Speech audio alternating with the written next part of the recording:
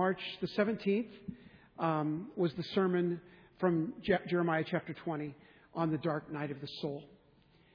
This time in Jeremiah's life when everything was wrong and everything was broken, and it was just a very painful and terrible time for him. Back in December, we had no way of knowing that what we would walk through with Brian and Michelle through the pregnancy and the death of little Jack. Recognizing that this was just very fresh yet, I asked Michelle if she would be willing to share her testimony, and she agreed to do that. Even though it's very difficult for her, she has agreed to do that. So while she's going up to the platform, I'd like to just pray for her and for you to pray, lift her up with me. And so, Father, our sister Michelle now is going to share from her heart the journey that she and Brian walked through in losing baby Jack. Father, it's very difficult to even comprehend what that's like to lose a child. But you know, Father, you lost your son, Jesus, and we pray that you would sustain her, that you would lift her up, that you would have angels literally standing beside her as she shares from her heart a message that is relevant for every one of us. Father, bless her now and use her words to bring hope and peace to all of those who are going through the dark night of the soul. We pray this in Jesus' name. Amen.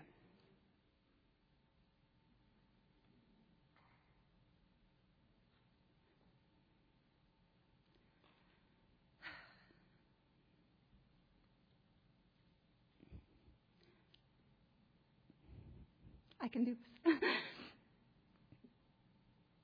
Let me tell you the story of my baby boy, Jack.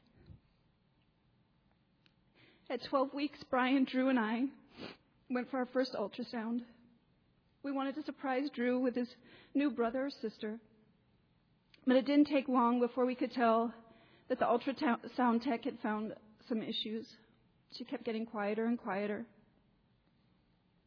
She eventually excused herself and brought in a genetic doctor who quietly but matter-of-factly told us she believed that Jack had some kind of chromosomal issue and he wasn't developing correctly.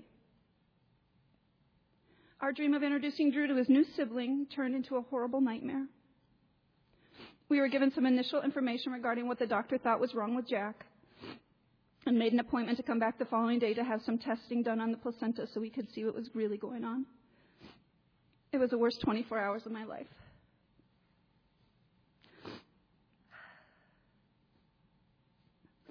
It's amazing what Satan can do to your mind in such a short time. Questions like, why me? Why us? Did I do something to cause this? And am I being punished? Am I reaping what I sowed?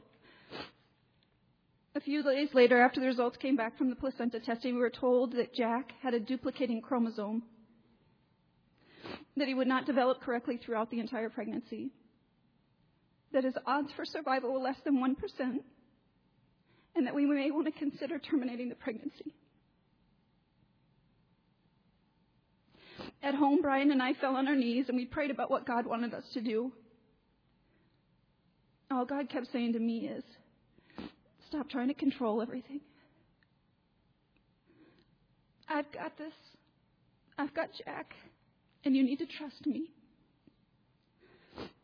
After talking things through, Brian and I decided that Jack was a gift to be treasured. He belonged to God from the moment he was created, and we would celebrate his life, no matter how short, with joy. Don't get me wrong, there were times that I still asked those questions, like, why us? And God would answer by saying, why not you? And I'd ask, did I do something that caused this? And God would say, does it matter? Can you fix it now?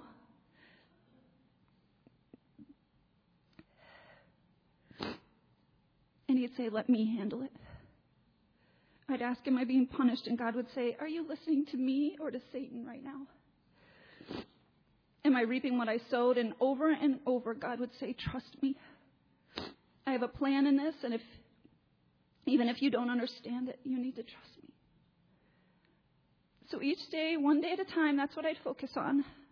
Giving the glory to God, working on trusting him, relinquishing the entire situation to his control, leaning on him, when things got really hard, just praying, Lord, give me the strength when mine seems gone. On February 28th, we had to say goodbye to our baby boy for now. And I realized that although I have no idea what God's plan is, I do know He has one. I know that God's already answered so many prayers while we were pregnant.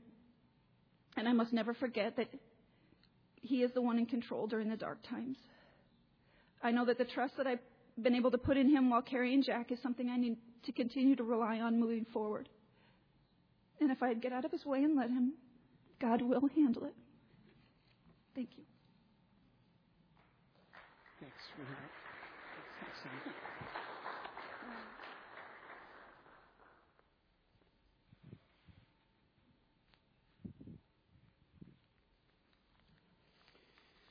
Would you bow your heads with me for a prayer? Lord, it's unimaginable to understand what Brian and Michelle have gone through.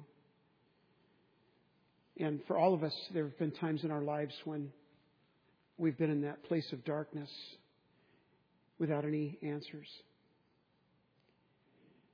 And so, Father, my prayer this morning is that as we open up your word and we look at this amazing passage in Jeremiah 20, that you would teach us truth, and that truth would be that we put our absolute trust in you, not in just what you can do, but we put our trust in you. We can't always see your hands at work, Father, but we can still trust your heart, that you know what is best, and that you will take every experience that we have, and that it will be sifted through your loving hands, and that you will make good come out of it. So, Father, we trust you today, and we believe that you have a word for us today from Jeremiah. And my prayer is that you would open our hearts and that you would open our souls to receive this word. And by doing so, Father, we would be a people who have great faith. And we have great joy because we serve a loving and a sovereign God. And we pray these things in the name of Jesus. Amen. So you're walking through life, and things are not perfect, but they're good. There's a routine, a rhythm to your life that feels right. You're trusting God, you're believing in Him, and knowing that your life matters. You know that God is a gift to you and you to Him, and that He is gracious and good. Your praises are heard every Sunday and many times throughout the week as well. And we even teach our children at home to pray at mealtime. God is great. God is good. And we believe it.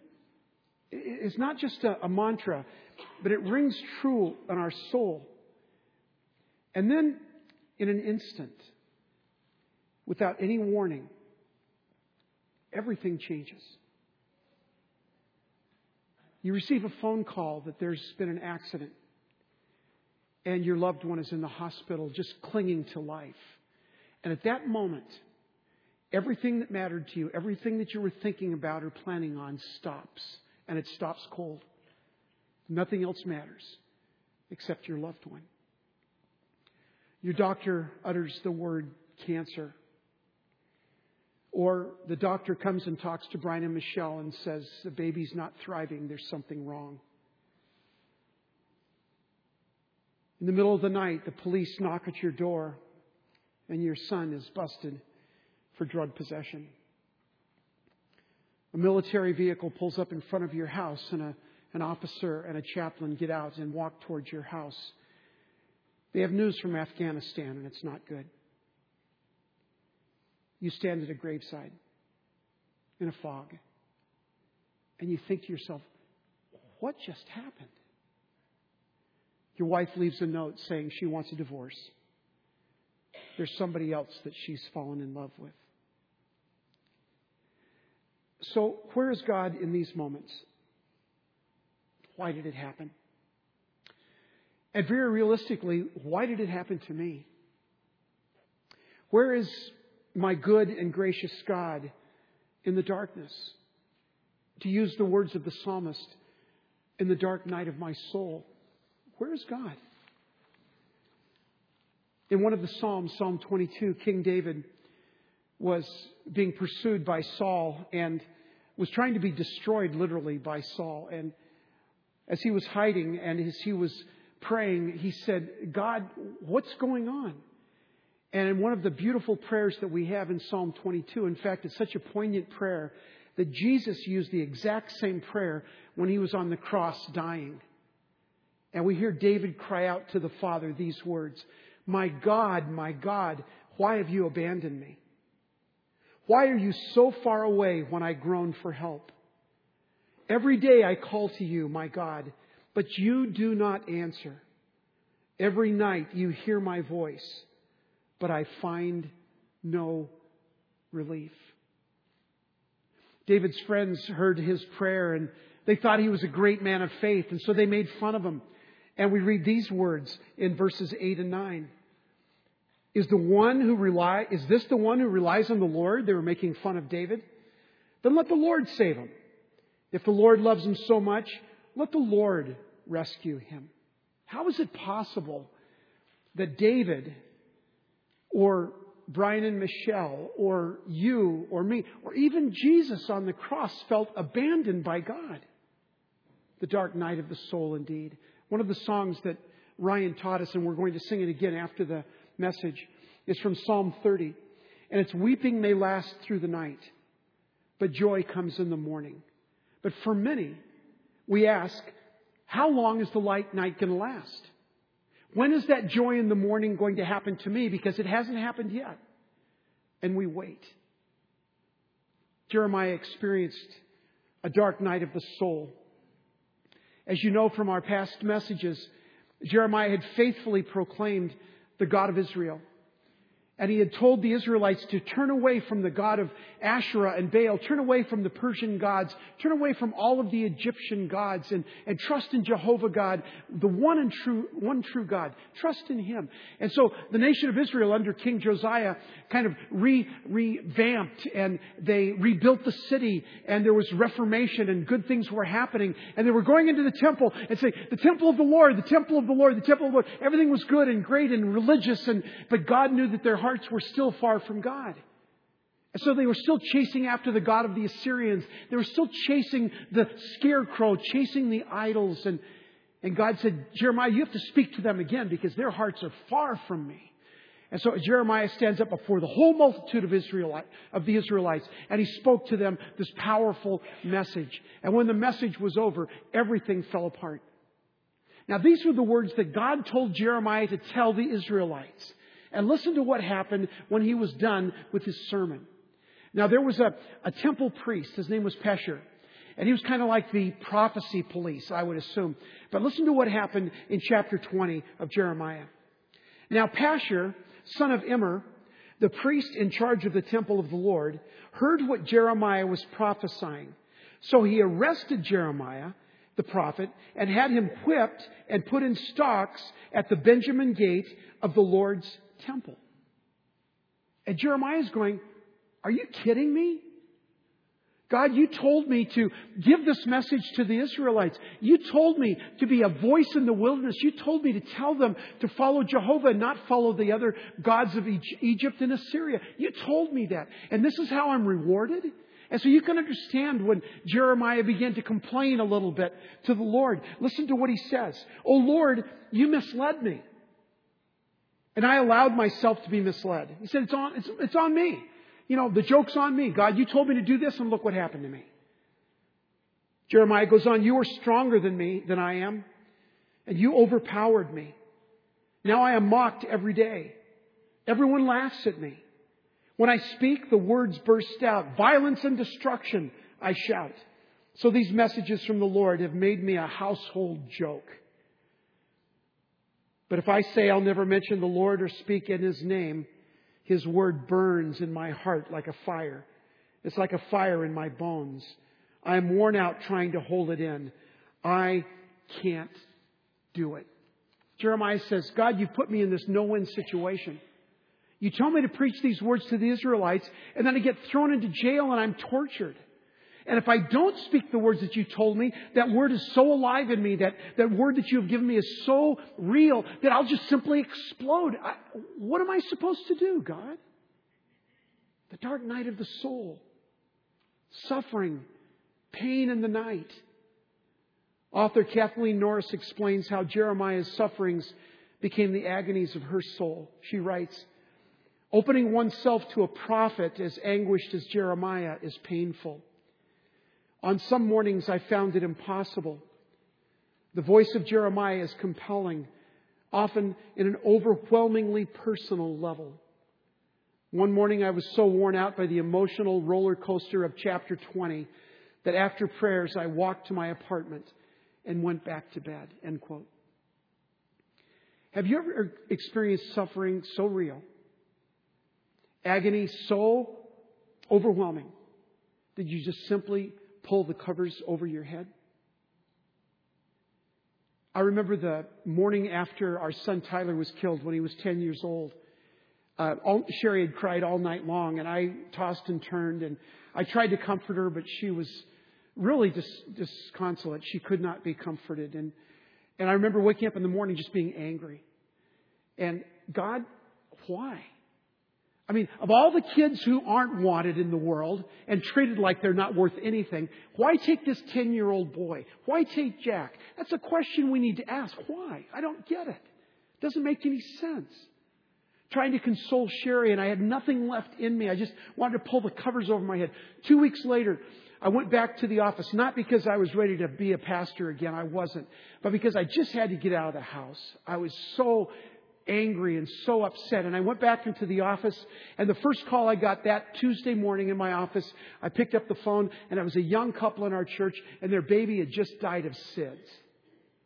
And when after I told them I'd be down to the hospital right away, and I hung up the phone, I said, God, are you kidding me? I'm not even done grieving the loss of my own son. How am I supposed to minister to this young family? The dark night of the soul is all around you. You just want to cover your head. You're in a fog. There's darkness everywhere. And the questions that are unanswered. Jeremiah's situation was dire.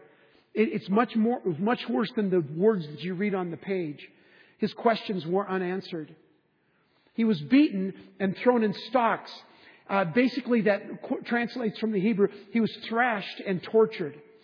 Stocks, the Hebrew word for stocks is mapiket, and it means twisting. And what they did with Jeremiah is they put his feet in shackles, they put his hands on this end in shackles, and then they twisted him like a rag until there was almost no life left in him. And Jeremiah says, is this what I get for serving you, God? Is this what I get for giving the message that you gave to me? Jeremiah even asks, why was I ever born? I mean, we all ask this question. Why does he have to suffer? Why do I have to suffer? Questions in the night. The problem of pain and suffering, especially for the innocent, is what Philip Yancey calls the problem that never goes away. Yancey says further in his book about pain and suffering that it's the question mark turned like a fishhook in the human heart. I mean, you can almost feel that. The question mark turned like a fishhook in the human heart. George Barna says in his research that the number one complaint that non-Christians have about God and Christianity, why is there pain and suffering in the world? If God is such a good God, if God loves me so much, then why is there this pain and suffering in the world? Jeremiah asked that question. The psalmist asked that question. Michelle asked that question. Sherry and I asked that. You asked that question. Why? Well, you know what? I wish I could give you an easy answer. I wish I could say, okay, here's the answer. Take this home and just rejoice in this. But I can't. Because the Bible is both mysterious and silent on some of these issues. But I do want to mention something that will help you. I know it certainly helped me in my journey. And I want to make 4 statements or affirmations from God's Word that will help us address this issue of why is there evil and suffering in the world, especially for the innocents. Part of this whole idea is this idea that we have come to believe in God. We've come to trust in God for what He can do. You know, we kind of see Him as a cosmic Santa Claus. We kind of expect that, well, if I'm a good boy, if I behave, if I go to church, give my tithe and all that, if I do that, then God's going to bless me and make everything go my way. Remember, we live in the kingdom of man. And this kingdom that we live in, this earth, this blue rock, is Satan is all over this place. And 6 billion people on this planet do not call on the name of God. And they do not call on the name of Jehovah. So we live in this broken, dilapidated world. And there is sin and there is brokenness. And so what happens so many times with Christians, we think that if we're good enough, that God will bless us with a happy, joyful, perfect life. There's nothing in the Bible that says that. It says, God says, I will not keep you from temptations and trials. I will take you through temptations and trials. Because we live in this little kingdom. We live in this little world that we call the kingdom of man.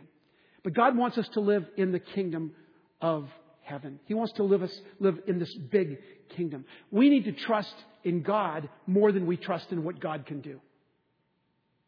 Too many times we say, we're waiting around for God to do something instead of just, God, I trust your heart. I don't get it. Doesn't make sense to me. It's a mystery. But God, I absolutely trust your heart. That's what Michelle came to. I just have to trust Him. I can't control this. I just have to trust Him. So I want to share with you 4 affirmations about God that will help you in understanding this beautiful heart that we call the heart of our Heavenly Father. And the first statement is this, and it's simply, basically this: God exists. The Bible begins with the existence of God and points to God's ultimate victory over sin. And we're going to talk about that a week from Friday on Good Friday service. And on Easter Sunday, we're going to talk about God's victory over death and sin and hatred and all of that. We're going to talk about that. He promised, I'll make all things new. So God exists. Now, this morning, I will not try and argue the existence of God. I mean, we'll do that another time because that's a wonderful, wonderful exercise. But instead, I want to approach this question of does God exist from a completely different approach. Okay? Just bear with me. Let me make this statement. Listen carefully to this statement. What if I were to say that the presence of evil and unfairness and pain in the world is strong proof of the existence of God? Let me say that again. What if I were to say that the presence of evil and unfairness and pain in the world is a strong proof of the existence of God? Let me illustrate it this way. Why do you feel visceral pain and anger and outrage at the monstrous acts of terrorism on 9/11? Why do you feel kind of sick to your stomach when you see something happens in the world that's terrible, like Katrina or some of the other storms, and you watch the looting on television? Why do you have this sick feeling in your stomach when you hear on the radio once again, there's another school shooting? Or the Holocaust? Or the selective abortion of females in China? Or child abuse or rape or the proliferation of pornography? Why do you feel outrage at the mention of these atrocities? I'll tell you why. Because it presupposes there's a difference between good and evil. And if there's a difference between good and evil, where on earth did that good come from? Why do you know instinctively that hurting a child is wrong? Or terrorism? Or selective abortion? Why is there a human standard of good and evil? Where did it come from? Because this is a standard of what good philosophers call this, the supreme good, which is just another name for God. Let me give you another example, a simpler example. Let's say your child comes home from school. She comes bouncing into the living room and she says, Mom, Dad, I got a 60 on my math test. And you go, what? Based on what? Because if you got a 60 out of 100, that's not so good. And you shouldn't be bouncing around. But if it's 60 out of 60 or 60 out of 70, now that's good. And that's something to celebrate. It matters what the standard is. God has placed in every human being, even if you're not a believer in Jesus Christ, God has placed in every human being the standard that there is a difference between something that is morally good and morally bad. And I suggest that that proves the existence of God. That proves the existence of a supreme being. God says, I am in you. My value is in you as my creation, the supreme good. If you talk to somebody about, well, this person is evil or that person is good or whatever, everybody has kind of a standard, a level. If you talk to somebody that's in prison and they say they may believe that doing whatever they want to do, robbing a bank or everything is perfectly fine. But if you talk to them about hurting a child, well, that's below the line, right? They have a standard. Everybody has a standard of morality. Where did that come from? C.S. Lewis says it this way. If the universe is so bad, how on earth did human beings ever come to attribute it to the activity of a good and wise Creator? God has placed this standard of good, this moral basis in each and every one of human beings. And that, I believe, the fact that there is evil in this world and we feel it, we sense it, that is proof that God exists. But that's just one statement. Statement number one, God exists and evil is a powerful proof of its existence. Statement number two, God created us with a free will. Now this is as you know, any of you who've done a little reading in theology, this is the classic defense of God against the problem of suffering and evil. And the classic defense goes like this. It is not logically, and I'm going to use a double negative here, so stay with me. It is not logically possible to have free will and at the same time have no possibility of moral evil. Okay, let me say that again.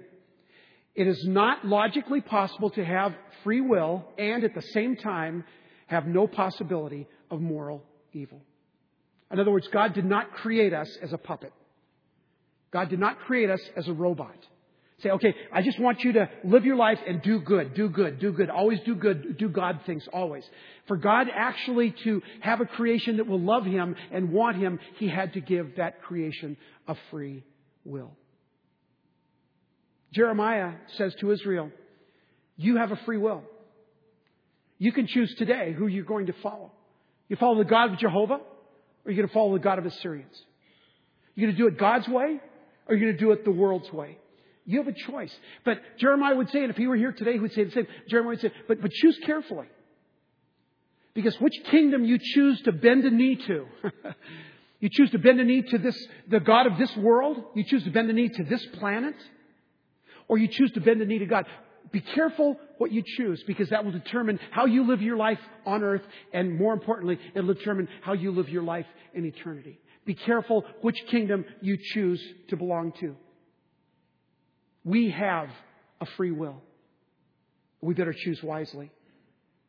But let's look at some possible sources of evil. This is always a question with this idea. What are some possible sources of evil and suffering? Well, I believe there's three. There may be more. You can talk about that in your grow groups this week. But I believe that the three sources of evil and suffering in the world are, number one, because I make a decision to sin.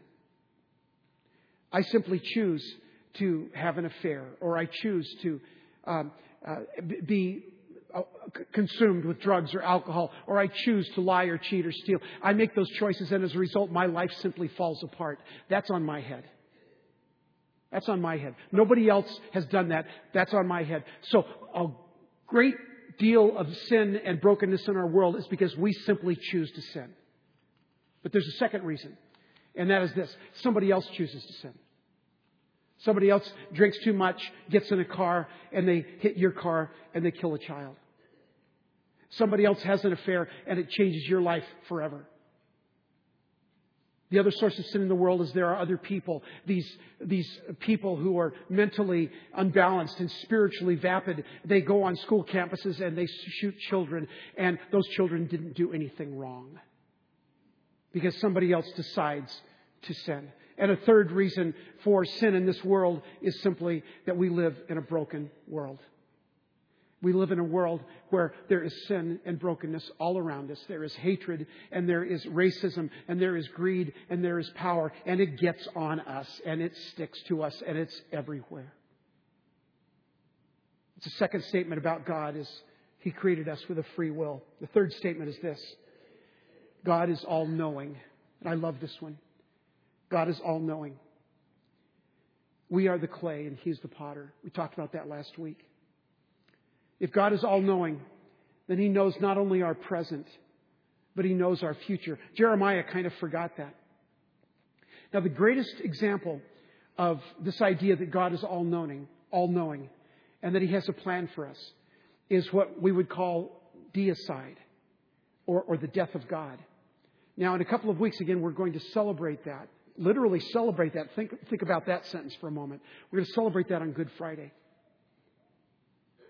See, the worst possible thing, God in the flesh, hanging on the cross, being tortured, and about ready, literally praying, God, why have you forsaken me? And about ready to give up His Spirit. The worst thing imaginable we find is that. And yet somehow, some way, God changes that. Let me give you an example. Let's suppose that you, for a moment, are Satan. And you want to kill God because God's always getting in your way. He's always trying to take people from you that you put your talons, your clutches into. And God wants to save them and you want to damn them. And so you've got this and you're Satan. You say, okay, how can I get to God? So, well, the only way I know to get to God is to go for His weakness. And the only weakness I know about God is this idea that He created man with a free will. It's the only weakness I know. That's the only mistake I think God made. Of course, it wasn't a mistake, but the devil thinks it was. And so all I have to do is kind of inspire a few agents, Caiaphas, Judas, Pilate, and then they're going to put Jesus on the cross, and He's going to say, God, why did you forsake me? And the whole world is going to be filled with an earthquake, and it'll be terrible and awful. Everybody will be crying and screaming and wailing. It'll be the worst thing imaginable, and Satan will go, yes, I won. But at the very second that Satan thinks he's won, the death of God on the cross, everything changes. What looked like the ultimate tragedy was a complete and total victory. God sees the big picture. We don't. God sees the big picture with Jack. We don't. God saw the big picture with our son Tyler. We don't. There's a wonderful verse, and you know this verse in Romans 8:28, that we know that God works for the good of those who love Him and are called according to His purpose. God promises that I will take something ugly and bad and terrible and broken, and I'll make something good out of it. Don't forget, I'll always write the last chapter. Don't think your story is over. That's why suicide is such a bad thing, because you decide that your story is over and you don't give God a chance to redeem it. God says, I promise you, I will write the last story. What we need in these moments when we don't understand the big picture is we need God's eyesight. Now, on this planet, on the little kingdom, the best we can do is see 20/20, right? It means we see pretty clearly. But in God's kingdom, there's another kind of eyesight. I remind myself of this because it helps me remember. That kind of eyesight is 50/20, okay? And the reason I say 50/20, a new kind of eyesight, is because there's a verse in Genesis chapter 50, verse 20, that says this. Listen to this. Well, let me give you the background. So Joseph is beaten up by his brothers, thrown into a pit, left for dead. Egyptians come along, pick him up, some gypsies, take him off, and the brothers go, okay, that takes care of Joseph. Now, what are we going to do? We're going to now maybe Dad will like us a little bit, Jacob will like us a little bit more, and so they're all happy about that. Well, years pass, and Joseph takes that terrible circumstance that you say, how can you? That's the worst thing that could happen to somebody. Get thrown in a pit and be sold as a slave and all that. It's just the worst thing that could possibly happen. And you fast forward 30 or 40 years later, and what you find is Joseph standing in front of his brothers. His brothers are begging for some food. And this is what Joseph says to his brothers. You intended to do harm to me, but God intended it for good. Would you say that out loud with me? You intended to do harm to me, but God intended it for good. That's 50/20 vision. That's God's vision. That's not seeing the moment and recognizing the feeling in the moment and saying, thus it shall always be. Instead, recognizing that God promises, and He does promise, that He will always write the last chapter. Statement number 3, God is all-knowing. Statement number 4, God is with us. Did you know the name Jehovah that was given to Moses on Mount Sinai? The name I am that I am. That name Yahweh, that name means literally, I am with you. I am. The name of God is I am with you. In Psalm 34:18, the psalmist declared, God is near the brokenhearted. God is near the brokenhearted. We started this message with the question from Jeremiah, where is God when I suffer? Where is God when I suffer? Where is God at 9/11 or the school shootings? Or where is God in the death of a baby or a terrible accident where you lose a loved one? Where is God? Let me tell you where God is, because the Bible's clear on this. He is there with you, whispering the words of love and hope and peace. The Bible says that God enters into all of our suffering. Let me rephrase that. God enters into all of our suffering. The Hebrew word for that, the verse in Isaiah 53:4 says, surely He took up our infirmities and carried our sorrows. He took up our infirmities. The Hebrew word for took up means literally that God ate them. He took your pain, your infirmities, your suffering. It's like He rolled them all up in a ball and He ate them, tasted them, digested them, ate them completely. And then He died for your sins and for mine. He ate them. God promises, I will be in the middle of every single pain. Every time you're in the little kingdom and you're struggling and you're suffering, I promise you that I will be with you. Suffering is not the last word. I promise you that I will write the last chapter of your book. He said, my name is I am that I am. I feel your pain. I know your pain. You know, one of the beautiful verses in the Bible, it's the first verse I learned as a child because it was the shortest verse in the Bible. What's the shortest verse in the Bible? Jesus wept. That's right. We learned it because it was easy. But that's one of the most powerful verses in the Bible. I'll tell you why. One of Jesus' close friends besides the disciples was Lazarus and Martha and Mary, brother and two sisters. And when he heard about Lazarus was dying and ultimately that he was dead, the Bible says that Jesus wept. Now what's interesting is Jesus knew He was going to resurrect him. Jesus knew He was going to bring him back from dead. So you say, well, why was He weeping then? I'll tell you why He was weeping. He was weeping for all of those who were weeping for Lazarus, for Mary, for Martha, for all of those who were missing Him and losing Him and not knowing what to do. Jesus promises, I will be with you in your sorrow. I will laugh with you and I will weep with you. God is near the brokenhearted.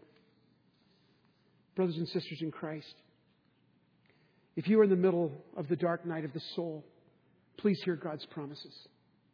He said, I will never leave you nor forsake you. Hold on to that promise. He will write the end of your story. I will never leave you nor forsake you. He says that He is the hound of every man. I will never let you go. You may try and release yourself from me. You might try and run away from me. But God says, I will never let you go. And here's another promise that He makes in Revelation. I will make all things new. That's His promise. I will make all things new. The psalmist declared in Psalm 18:28, the Lord, my God, lights up my darkness. Bow your heads, please, with me. The Lord, my God, lights up my darkness. Father, we are humbled. So often we are like Job when we stand up and we shake our fist like Jeremiah and say, why did you do that to me, God? Why? And yet you come to us gently, patiently, and whisper, you don't see the whole picture. You don't know the whole story. I'm going to finish that story for you. Just be patient. Trust in me. Don't trust just in the things I can do or don't do. Just trust in me. Trust in my heart. I promise you, you can trust my heart. I will always do what's best for you in the long term. And so, Father, as we ask this light to shine clearly in our hearts, that will cast away all darkness, And we pray, Father, that you would help us to see clearly with the eyes of God, not 20/20 vision, but 50/20 vision, that if something was intended for harm for us, you intended it for good. May we trust that and trust your heart, we pray. So, Father, thank you now. Lord, I just thank you for using Michelle's testimony to move us into this place of hearing your word so powerfully. And we pray that everyone here who is in the dark night of the soul would hang on to Jesus, for he will never let you go. And we pray these things in Jesus' name. Amen.